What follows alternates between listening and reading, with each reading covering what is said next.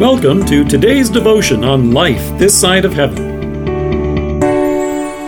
The Word of God from Luke chapter 2, verses 1 to 3.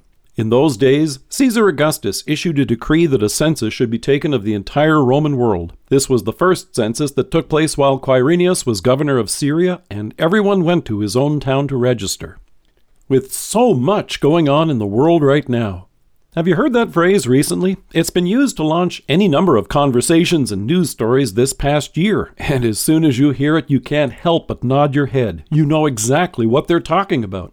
The events of the past 12 months seem to have come hurtling our way in an exhausting cavalcade, one after the other.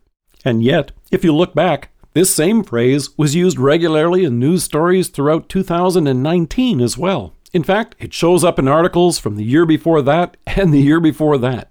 Each of those years all had their own events, and at the time they too seemed overwhelming and relentless. So the phrase, with so much going on in the world, is actually a good description of practically any year. Centuries earlier, God inspired the prophet Micah to record that the Messiah would be born in Bethlehem. We hear, "But you, Bethlehem Ephrathah, though you are small among the clans of Judah, out of you will come for me one who will be ruler over Israel, whose origins are from of old, from ancient times."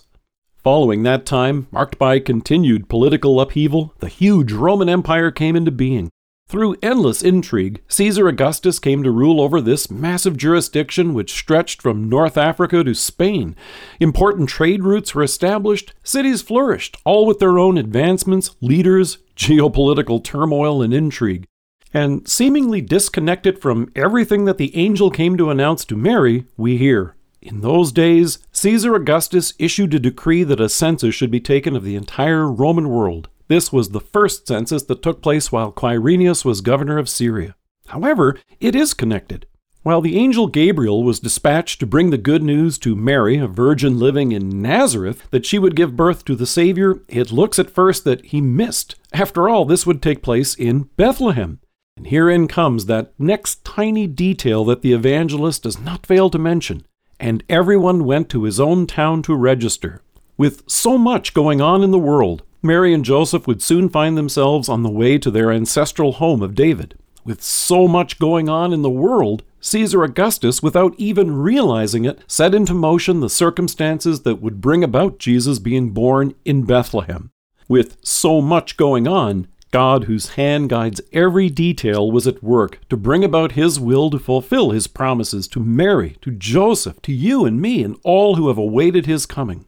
With so much going on in the world, it may be hard to imagine that God continues to be at work to rule and even overrule our world, to be at work in our lives and bring us the salvation that he has planned before the foundation of the world itself. And yet, he has done it. So great is his love for you. None of these details were insignificant because you are not insignificant in his sight. In fact, even this tiny detail in Luke's Gospel assures you that God was pleased to move empires to ensure your eternal redemption. His Son came, lived, died, and rose again, according to his plan and promise to reconcile you to God and give you eternal life. Just as Jesus has taught us to pray, his kingdom continues to come, and his will is done. He has given us his Holy Spirit so that we believe his word. And today, during your lifetime, he has called you to faith by the gospel and given you the forgiveness of sins, life, and salvation that Jesus came to bring. And he allows you and me to extend his kingdom of grace as we tell others of what our Savior's birth is all about. Let us pray. Almighty God, with so much going on in the world, thank you that you are mindful of me and my salvation. Amen. Thank you for joining us. If you're listening to us by podcast or on Alexa, we invite you to browse the resources that are available on our site at lifethissideofheaven.org. God bless you and have a great day.